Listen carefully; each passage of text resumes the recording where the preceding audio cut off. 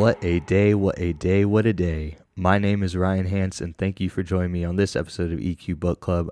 I am extremely excited for today's episode because I have had a lot of people ask me questions about this topic, but I want to start off with a little story to contextualize what we are talking about today.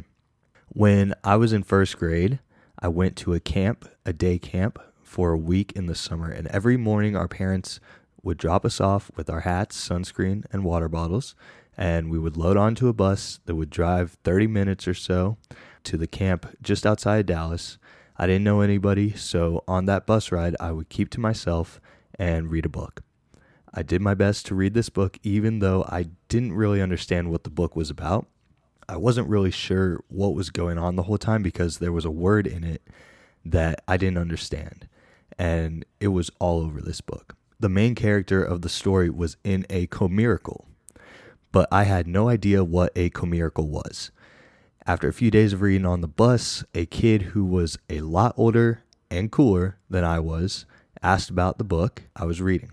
I told him what it was, that it was okay, but I didn't really know what was happening. And he asked, well, what is it about? I said, there's this boy who is in a comiracle, and it is talking about what is happening in it. Of course, the older kid was confused and asked if he could see the book to understand what I was talking about. I passed him the book, and after a few moments, he turned back to me and told me the kid is in a commercial. He says, you know what a commercial is, right? He said that, he laughed at me. I was so embarrassed that when I got home that afternoon, I hid that book at the bottom of my closet and never touched it again. Now, I'm telling this story because I want y'all to understand that as minor as that interaction was, it was a traumatic experience for me in that moment. I did everything in my power in school, even throughout college, to get away with not having to read anything out loud or book report type stuff. I was traumatized by that singular moment, and it played out in limiting beliefs around my ability to read, and therefore became tangible experiences about my ability to learn. So that trauma is not exactly what society would typically perceive as trauma. I have also had more commonly accepted traumatic experiences like partners abandoning me, sexually traumatic interactions, and witnessing death that have significantly impacted my emotions and internal belief systems. What is important to note, though, is that all of them have had a role in the mental and emotional release work I have had to do. The small things add up just as much as the bigger stuff. I may have had more intense traumatic experiences than you, and it is just as likely that you have had more intense traumatic experiences than me. My point is that every single person has their own brain and perception, and therefore, every single person has had different traumatic experiences.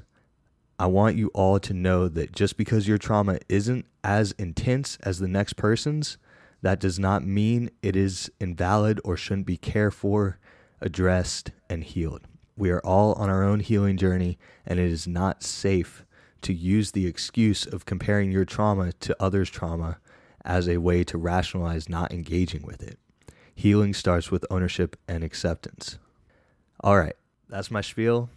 Now I get the absolute pleasure of introducing my first in-person guest of the podcast, licensed professional counselor and EMDR specialist, Chris Jones. Chris, I'm so happy we are doing this. Well, thank you for inviting me in. Of course. And what a good story. Thank you. Do you think it's accurate? Does it sound relevant? What I love about it is you immediately break apart what the clinical community we call there's big T's and little T's, and that they're both significant and can have lifelong impact. And so a lot of times when people hear the word trauma, they're thinking of severe sexual assaults or our veterans or our first responders or witnessing a murder or some near-death experience in a car wreck. But those are absolutely impactful, but not everybody has those. Right. What all of us do have in common are the smaller T's, and it can be as simple as to what you described with the book. And so we've got those, and then they pile up, and then they in some way impact us emotionally down the road, or have influence on our emotions or influence on our behaviors. Because in your story, what I'm wondering is, was the biggest impact that it prompted you to be less vulnerable? Like if I expose myself, Yeah. and if I ask questions, then bad stuff happens. I get Right. shamed for it. So screw that. I'm not asking questions down the road, because Right. it's going to be bad results. Well, which is interesting, because if you think about it in the context of that story, I already was at the point where I was scared to ask questions, because I had been reading that book for multiple days and having no understanding of what I was reading, when I could have asked somebody what the word commercial was. I'm just glad the end of the story came, because I was scared to death that you're going to ask me about Comiracles, and I was going to have to go, I have no idea. So my own anxiety is just slowly rising as the story goes. Yeah, it's a great example. Again, there's so many little nuances that we trip over and keep moving on, but we're just not fully aware of what they're doing to us. And I think we can kind of eventually kind of push it out into what term we're hearing more and more within kind of the social justice push of micro traumas. And so even still incredibly significant, but seemingly optically smaller, are just a glare, or a more subtle snide remark, or just a turning of a back, or a subtle no or rejection, and how the ongoing buildup of that is doing significant damage to a lot of our peers of color, and of different race, and everything what they endure every day. So I think it's absolutely worth listening to them when they're talking about their experience with it, because it's real. Absolutely. So let's back up a little bit and tell me a little bit more about what is trauma. Like, scientifically and socially, there's probably a little bit of a disconnect between the two, the way we talk about trauma and the way the scientific community would suggest what trauma is. What are the differences there? Yeah, we tend to think of it, trauma, it's how a memory gets processed within the brain, or how it gets maladaptively processed within the brain. So we know a lot about, a little more definitively, how memory gets stored.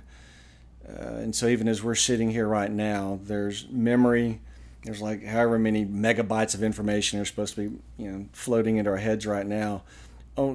Only so much we're consciously aware of, but it doesn't mean all the other stuff isn't passing the filter and getting stored.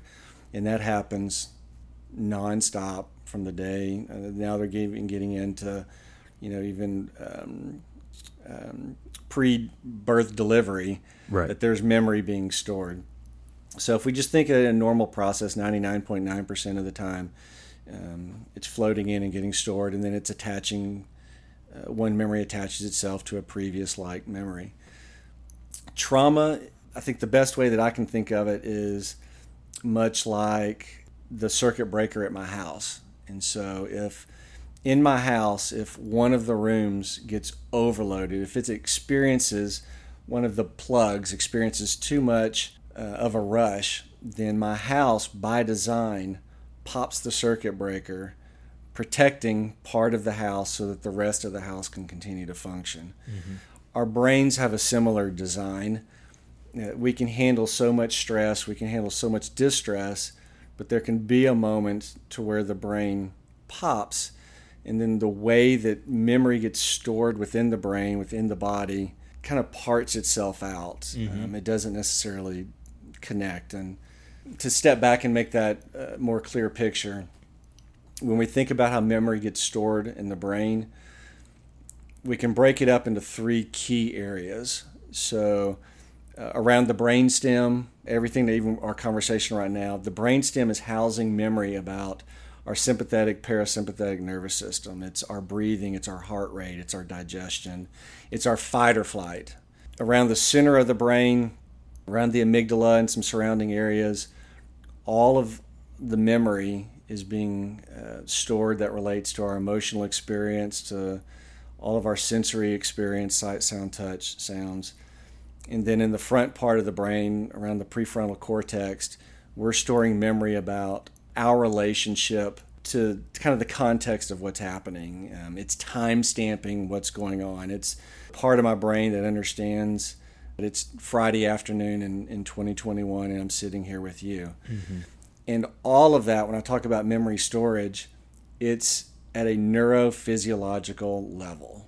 It's the science of the chemistry between our ears, and it truly is not much different than what's going on in our cell phones and how they store memory. Right. So as a memory occurs, it wraps around the brain, it breaks itself out into these three key areas in these neuron bundles, and then there's this neuron pathway that links it all up so that when we finish today, we'll reflect back on this memory and we get this composite experience that, I can go tell my wife or you can tell your friends later on. And except when there's trauma, that's the difference. So the trauma, the circuit breaker, is a break between the thinking frontal cortex part of the brain right. and the other two. It doesn't get wired together. So where our house may shut down completely, that back bedroom, the brain doesn't shut it down, it just disconnects it. Mm-hmm. And it ends up creating or allowing there to be two sort of working memories of the same event, except one part of the brain, that front part, and it's important to remember, is the only part that understands time and space. So, and then the other two do not. Right. So for that thing that happened to you when you were a kid on the bus, if you think about somebody comes up and says, "Hey, will you read this aloud in your college class?" Right.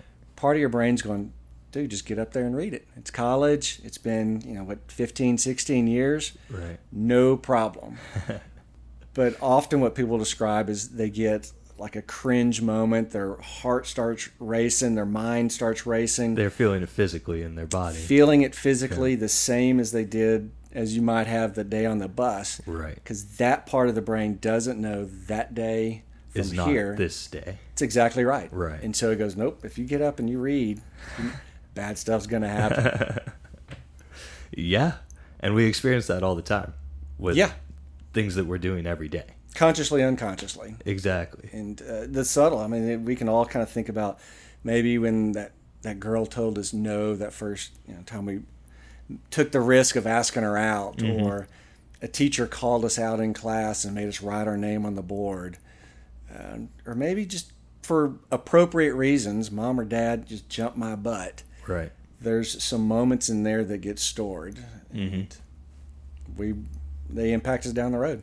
Yeah, absolutely. I actually remembered something a couple weeks ago that was similarly traumatic that I had totally forgotten about. But now, what's awesome, even before you jump into the story, you started thinking about the story and you start rubbing your chest. I did, yeah. You could feel it, right? I could feel You're not even talking about it. You were having the physical reaction to it. Yeah.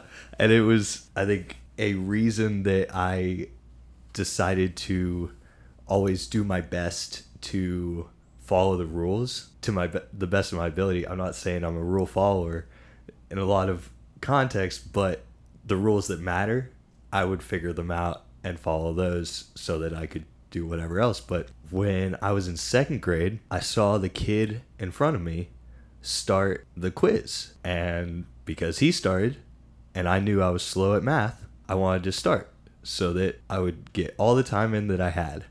And then suddenly I'm getting yelled at that we weren't supposed to start yet. And our teacher wrote a big 0 on both of our quizzes. Big red 0. Yeah, I bet. Exactly. Yeah. And I had no idea that we weren't even supposed to start at that time. And then now I'm listening and I'm waiting and I'm not doing anything until I'm told to. But yeah, that was a silly one that I remembered recently. And I'm sure it connected to something else that was actually happening in my life that I realized it was related to. But do you remember what the feeling was? Absolute fear. Absolute fear. She yelled at us, and I just remember being so scared of making a mistake. That's what it was. I was thinking about failure, And my realization that was kind of my first big experience of failure, where I got where something bad happened to me after. You know, failure doesn't always come with something terrible happening to you after, but that was the one where I realized a lot of my fear of failure directly correlates to that moment, because as you said, you know, that first moment, your brain doesn't know that time and space. So then you are connecting any future failures to that moment. So you kind of have to unravel that moment before you can really unravel the rest of this fear of failure. It can make you risk averse. Exactly. Yeah. So I'm very afraid of taking risks after that. And I've become a lot better at it since I've made these discoveries and been able to work on this stuff. But that certainly was, I realized, the kind of the pinnacle moment where this fear started of being able to take risks, like starting the test early. I would, take a guess that there's a shame feeling that goes with it too. Absolutely. And shames, it's a whole other category, which is absolutely fascinating. As here recently, I've been getting into more and more research and more understanding of it, and truly some of the benefit of it. With schooling and throughout the majority of my clinical career, we're taught, if you came in and you were describing shame to me, you're describing this. Before I got into researching trauma and practicing, doing trauma work with clients, I would have gone through the little discussion of, shame is bad and guilt is good. Guilt is I made a mistake, and shame is I am a mistake. And I would have tried to talk you through this whole thing. And I wish I could appropriately kind of give credit to a lot of the reading and research that I've been doing, but I'm awful with names. I'll have to follow up. So my apologies to the people I'm about to hijack your information. The shame's actually evolutionary.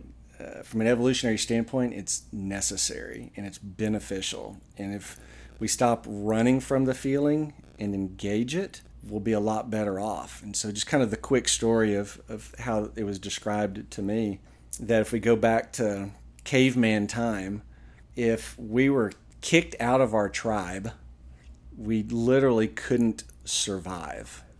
Right. So we were dependent upon our community. So the idea is that if we did something and we got called out, we would now have this rush of shame feeling, which would shrink us down, kind of pull us back into the shadows of compliance. So whether or not I agreed with what was going on or not, I had to conform for physical survival. And that it's been with us in our DNA ever since. Right. So where, like, if with what you're talking about there, if if I speak up and I make myself known, man, something bad's going to happen. So I'm just going to stay quiet, be risk averse, because I stay safely in the tribe, just fitting right in. Yep. Yeah. Absolutely. I connect to that a lot. Yeah. I'm very quiet most of my life because I didn't want to, start the problem. Yeah. I can still remember the moment that similar to that when my anxiety kicked in. Mm-hmm. It was the first day of 7th grade. And so I had my group of buddies that had grown up with. And, man, we finished the 6th grade year. Everybody's rock and rolling. Everybody's doing good. We're all pals. And at 6th grade, nobody cared what you were wearing. You could still wear, shorts and boots, and nobody would give you a hard time. And if you wore the same soccer jersey 4 days in a row, nobody said anything. Right. And if your hair's all matted up, nobody cared. There was enough maturing for everybody, it seems, but me over the summer that I roll in first day of 7th grade. I've got my Wrangler bootcut jeans on and tennis shoes. And my buddy walks up to me and he goes, "Jones," he goes, "nobody's wearing bootcut jeans anymore." And my mind just explodes. And so I start looking around, and I'm noticing that there's more conformity to what everybody's wearing. Everybody's doing OPs and straight leg jeans and these white shoes, and I'm not that. And so there's this thought that goes through my head of the world's evolved and I didn't stay caught up. And so I'm now a step behind. I don't know what's going on. So I need to start paying more attention to everything outside of me and quit listening to my own gut instinct because I can't trust it. Right. So I became real socially anxious from there moving on. Is that what anxiety is? Is that lack of trust in the self and the instinct in the gut? I think that is certainly a really good way of looking at it. That's really cool. I really like that. Yeah. So unfortunately, I figured it out in my 40s. And once I figured it out, kind of like you, that moment, once I could tackle it and understand it and explore it, anxiety calmed down and I can do more comfortable things like podcasts now. Absolutely. And here we are. And we're killing it. So cool. So we've gotten into scientifically what trauma looks like. How does that differ from the societal view? I mean, we touched on that in the story earlier and kind of what we've been talking about right now, but what does society need to understand more about trauma to be more empathetic to our daily trauma and the more intense trauma? That because it's stored in our bodies and in our brains at a neurophysiological level, odds are it's not going to be something that you can talk yourself out of. Yes. So even for the individual that's completely committed to addressing a past abuse, they can talk it to death, and they may find there's just little to no impact, which becomes further frustrating, further demoralizing, and can just push them further in to the negative symptoms of it all. So what's important is within the last 30 years or so, and it's rapidly evolving now, that we've got all these other ways to help the brain rewire itself. Right. To, in my mind, kind of Bluetooth pair those two parts of the brain that are broken apart, literally wiring them back together, creating that neuron pathway. Because once those two go together, then it becomes a past memory in full. Right. And then you're able to engage with it more appropriately. Absolutely. Yeah. Absolutely. I would say another good example of kind of thinking about it, if I continue to use my phone, I may be a little off on my phone science here, so bear with me, but go with the example, that if I can look at the apps on my phone and that they're there in the background, they're ready for use, and they're sort of just on the shelf. They're not impacting anything that's going on during my just regular interface of the phone. It's not impacting my battery to have them there. But if I do this little swipe up thing, right, then there's all these apps that I've used in the past week or month, depending upon the last time I went through and cleared it, that are there. And at some level, they're not exactly live, but they're also not exactly closed out. They're somewhere in between. And it's my understanding they can impact what's going on with my battery. Sure, yeah. They can still potentially glitch some of what I'm doing. Yeah, they're still using your battery, your location. They're using all these different parts of your phone or your brain, as you're saying. Yeah, and they're one step out of consciousness because I've got to go search for them, and then I'll find stuff like I haven't used my calculator in 6 months, but that thing's sitting there, still up. It's still up and running. So it's one step out of consciousness, and so we can think of, I think the perfect examples you've given or any of the other traumas, they may not always be at the forefront of our thought. They're one step off, and they're sucking down our battery. They are prompting us to react to certain emotions. They're causing us to react to certain behaviors. They're taking a toll on us physically, because if we get enough of them stored up, then we get into insulin levels and cortisol levels and how it starts impacting our immune system and slowly dragging us down. Right. Sleep, appetite, headaches.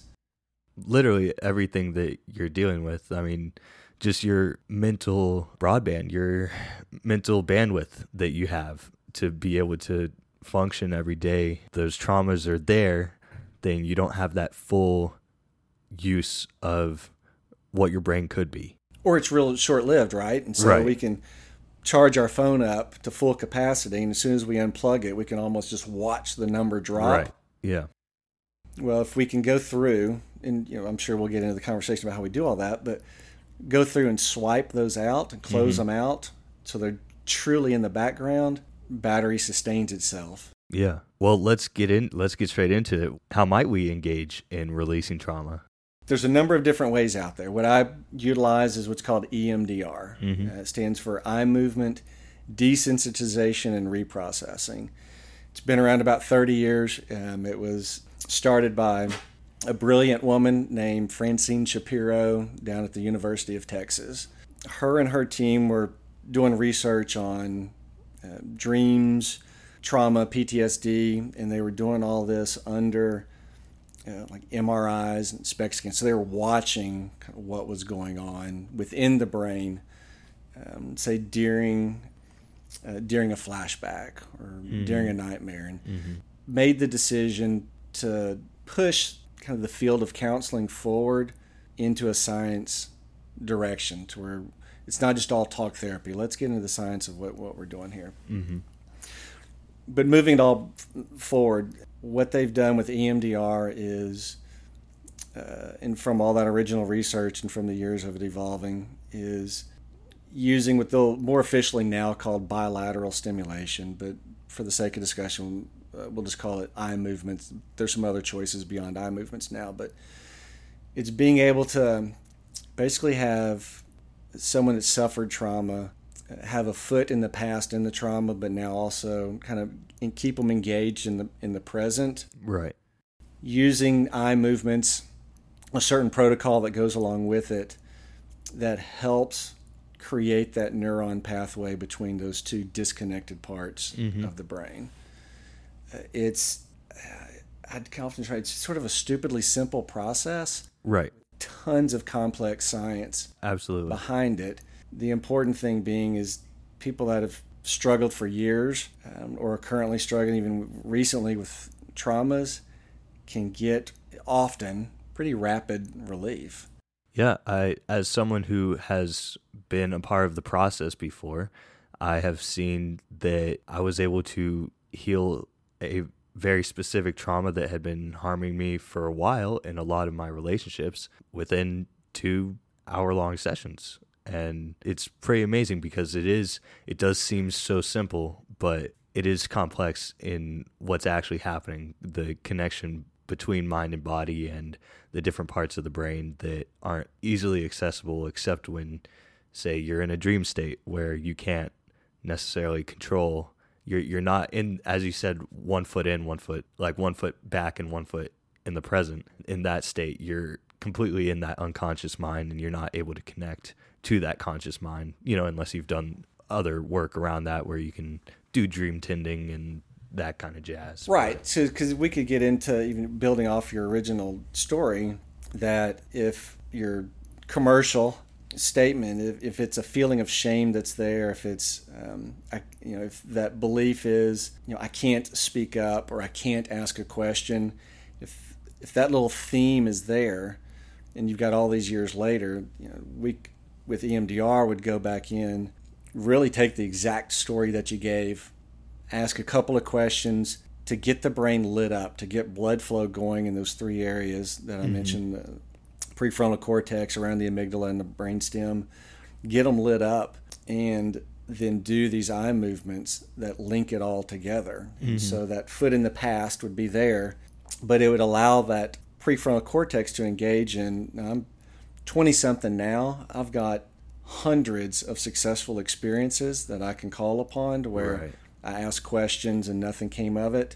And once it links up, then the brain can just sigh and go, okay, I can let that one go. You're right. Here's the relief. You're right. You're right. I'm okay. It's okay to ask questions. I'm a much different person now. Yeah.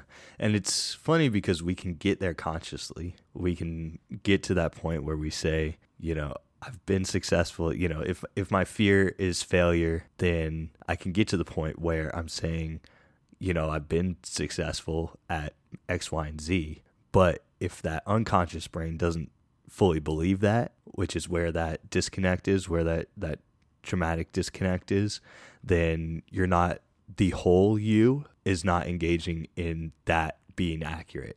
You're still, part of you is believing that you cannot be successful because part of your brain doesn't fully believe that you have been successful in the past because it stopped at those moments where you did fail. And then you've got cognitive dissonance, and there's just a complete separation from what is true and what is true for one part of your brain and what is true for another part of your brain. I wouldn't say what is completely true because that can be shifted, as we can see. Right, and you're exactly right in that description of all that. And I think that's what can be frustrating. So even if you had come to see me 10 years ago and we're describing this inability to be able to stand up and read in front of class, I would have started talking about coping skills with you. And that really kind of becomes a big break between those of us that approach situations from a traumatic perspective with some trauma-based techniques versus more traditional talk therapy. And I'm not at all speaking poorly of talk therapy. It's an important aspect of all that I still do. Absolutely. But we've got this other accessory that we can use. So if I'd seen you 10 years ago, we have talked about coping skills, and maybe I would have walked you through anxiety reduction breathing and making sure you're completely prepared to speak in front of the class, and you'd pre-read everything and think positive images and do this whole thing so that maybe we could take a 10% edge off of the discomfort, Right. so that you could go cope with Right. this necessary life skill. With these newer trauma-based approaches, we never talk about coping skills, because once that the wiring is fixed, then that angst simply does not exist. It'd be, Ryan, come up here and read this aloud in class, and there's no barrier to it. Right, I just because walk up. you just walk up and you do it. Mm-hmm. Now, certainly it's not, you have to throw out the disclaimer. It's not 100% of the time. There's Of no course. guarantees on it all, Yeah. right? But even when I've worked with some of just truly horrific, severe traumas in the past, people can get immediate relief from it at times. And I will say that it's very possible that it doesn't work because you're lying to yourself still in the process, or not fully engaging with it at the level that needs to be. Tell me if I'm wrong, but I think that as someone who has done trauma-based therapy before, there are things that I had to engage with that not necessarily I had to tell the therapist, but I had to make the conscious choice to engage with to get to the next step, or to say, yes, this is how I'm feeling now. Right, because part of what can happen there is the original trauma can make us phobic of certain feelings or phobic of certain experiences. And so I could challenge you like, all right, Ryan, let's go back and talk about certain things. But if you're so phobic of that emotion of shame, you don't want to even talk about it. And so you'll take a wide berth to have any conversation for weeks, months, years with me before you're willing to go there. And that's completely okay. I mean, Yeah, of course. Because I could dig on it and really force you. If I could pick and maybe find it and force you into it and potentially do more damage. So we've still got to do it within your threshold. Yeah. And that is within that trauma-based approach. The good clinician is always incredibly mindful. Mm-hmm. Yeah, I will say that also, as we talked about, just talk-based therapy versus trauma therapy, that there is nothing wrong with doing either or both.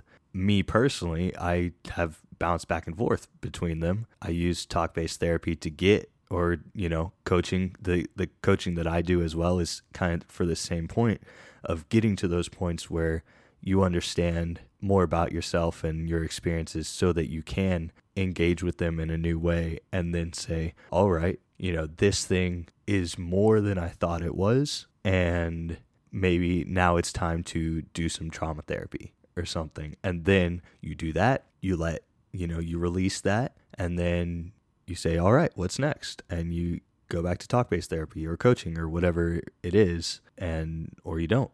And you're feeling good for a while. So, and here's what I love about what it is that you're doing, because it certainly ties into everything that I do, and what you're doing is an absolute necessity. Because also when we're talking about trauma, we were talking about more simplistically these singular big T's or little T's. right. There's also a whole other division called, we call this complex trauma. Mm-hmm. And that may be if you grew up in, say, a chaotic environment to where maybe a parent had substance abuse issues, or there was domestic violence or other mental health issues, or maybe even just chronic illness within the family, anything that kind of disrupts, what we might call kind of that normal, to where emotions are all over the place and behaviors within the home. So that, meaning complex, that the trauma was all day, every day for years and years. Well, in that instance, there are certain skill sets that you're just not, odds are, you're not going to be fully receiving.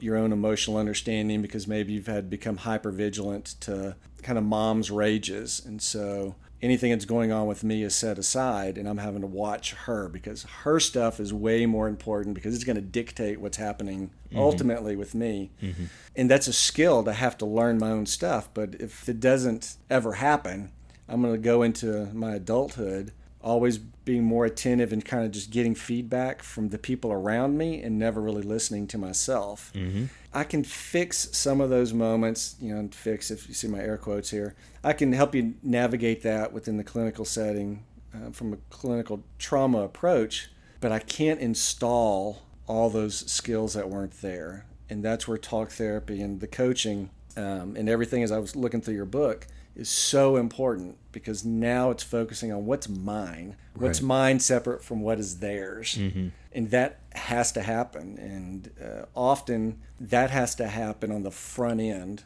before I can even get to mother, because I've got to have a landing pad. I can get rid of mom's half of your story. Right. But if you don't have your own story, you're going to come out probably more frustrated and more lost and more depressed.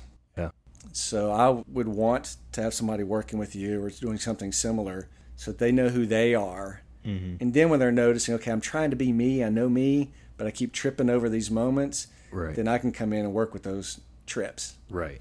Collaboration. I love it. I have a few questions from listeners. I think we have hit most of them, but I have some people who are curious, when do people need to look for help relating to past trauma? I like how it was put to me early on in my career, and it's the phrase, whenever the pain of staying the same becomes greater than the pain of change, then change will happen. Absolutely. Is that it? Is that answer? It is an answer. I would love to add that you could also just start doing the change, because then you don't have to go through as much of the pain of staying the same. Because if you're ahead of that change, as you're saying, if the pain of staying the same is greater than the pain of change, then you're going to choose change. But if you are having pain, period, then change is going to be best. Because if you are having pain, there is something to change. And so I think the answer to the question is as soon as you can, as soon as you, maybe I was going to say are ready, but I don't think it's when you're ready. When you're ready that's the point that we're talking about, of when you have to. Right, we're talking about kind of the obvious ones there. Yeah. And so if I'm having a flashback, or if I'm having nightmares, or if my anxiety is crippling to where I can't do a job interview, or I can't go ask someone out on a date, or I can't have a conversation with mom or dad, or those are the more obvious ones. Right. I think on the other side, that's equally as important, it would be, to use the example, somebody comes into the office and say, "Hey Ryan, how's it going?" It's all fine. I've works good, no arguments, with my girlfriend. She and I are getting along, and it's pretty peaceful in the evening, and we're going on those dates like you suggested we should do each week. All right, that's all good. So you're telling me that nothing's wrong, but just because you're telling me nothing's wrong it doesn't mean that everything's right. Absolutely. So why aren't you engaging her and creating more connection within that relationship? Why aren't you going to that next level and having some of those deeper, authentic conversations? That may just be something that accumulated over time, or there's some little things in the past that are blocking you or suggesting that it's not safe to open your heart up to her. Absolutely. So that awareness, the emotional intelligence, especially with the self of, all right, here's how I'm feeling.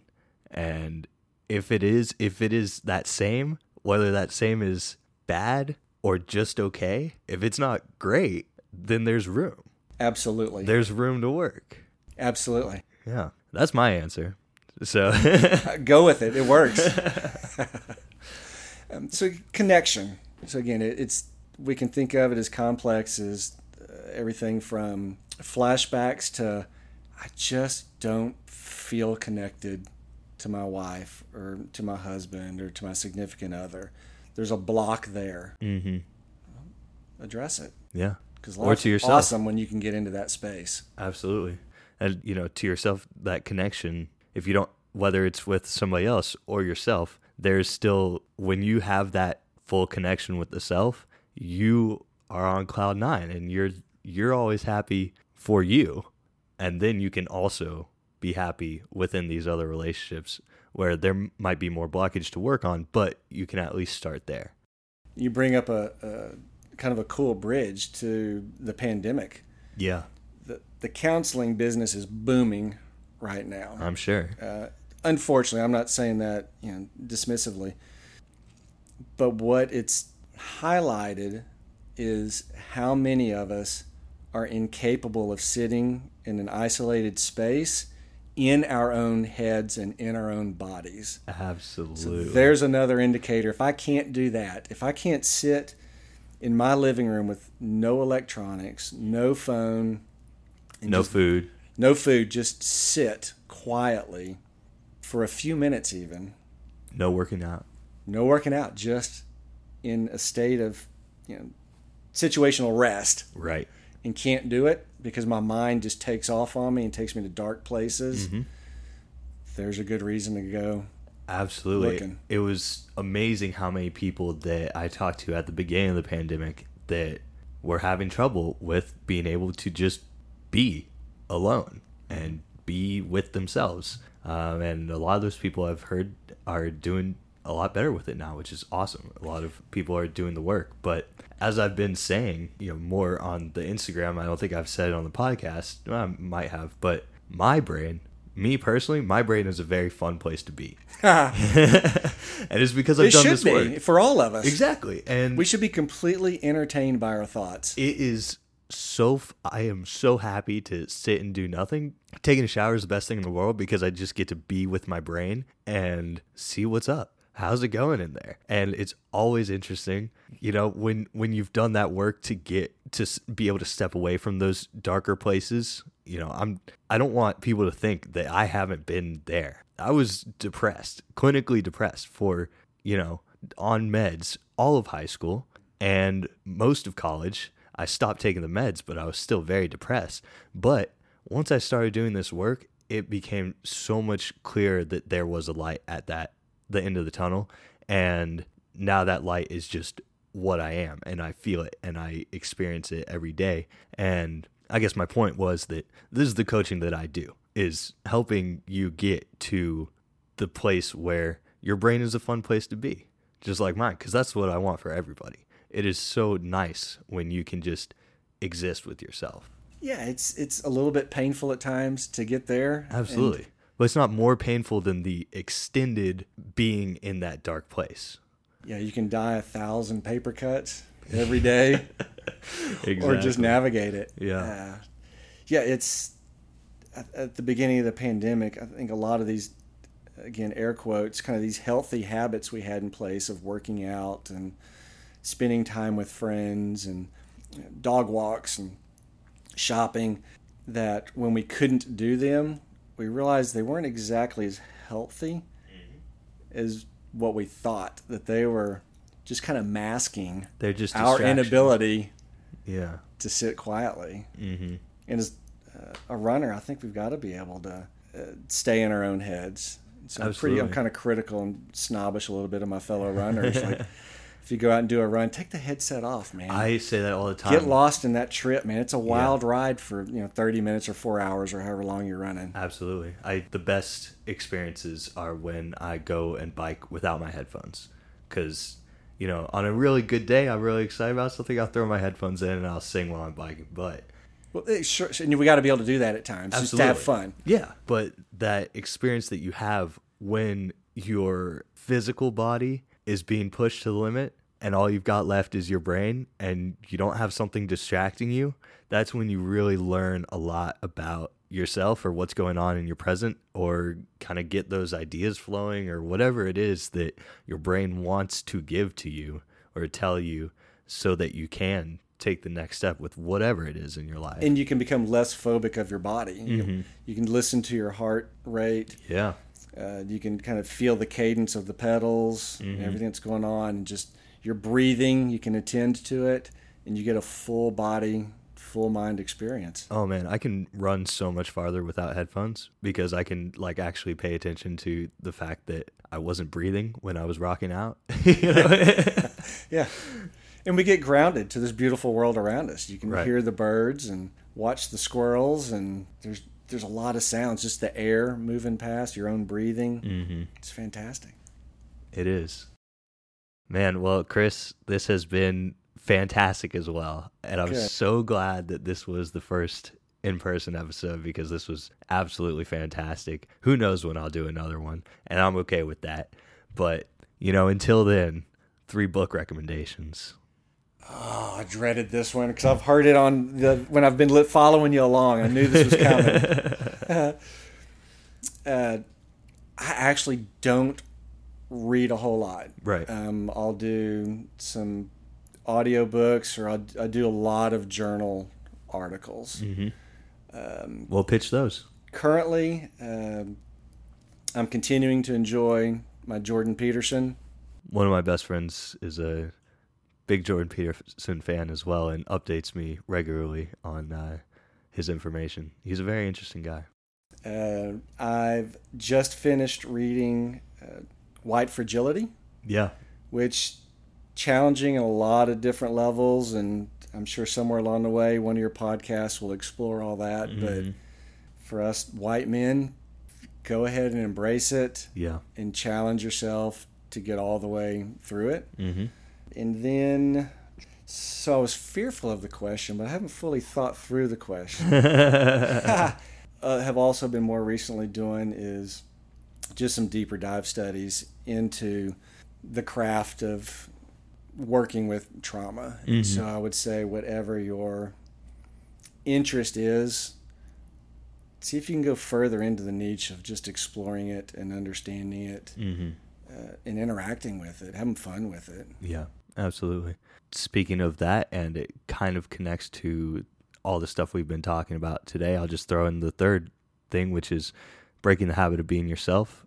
I've pitched it on a couple episodes now, and 3 other people have pitched it, and I am not going to stop because it's good, and it's all about that connection and the science behind how your brain and your unconscious and conscious brain connects together, and energy in the actual physical form, not the voodoo holistic form, but how that connects to the spiritual and the voodoo and the holistic form of energy as well. So that's still one of my favorite books. I think you're selling me on it. Yeah, I'm going to have to put that on the list. It's a great one. Sadly, no audiobook. I would have liked it as an audiobook, but yeah. Well, if you're a really good friend, you'll read it aloud and record it for me. I will, actually. Check it out. I've been thinking about doing that, so listeners, if you need me to record a book for you, just $1,000 up front and I got you. No problem. I'll read a book out loud. I got past that fear. There you go. We're desensitizing you. Here we are. Now we can do it. All right. You can find that suggestion, prior episode recommendations, and a list of 5-star favorites at bookshop.org/shop/EQ.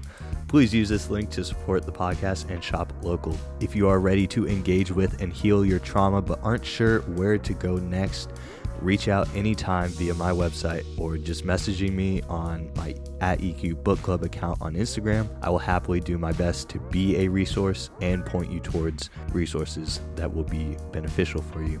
Everyone has trauma, as we've been saying. Share this with someone you think would be interested in learning more. Follow and message me on social media on the @EQ Book Club account if you have any feedback or questions about what we were talking about today, or you just want to share a story. I'm happy and open to hearing it.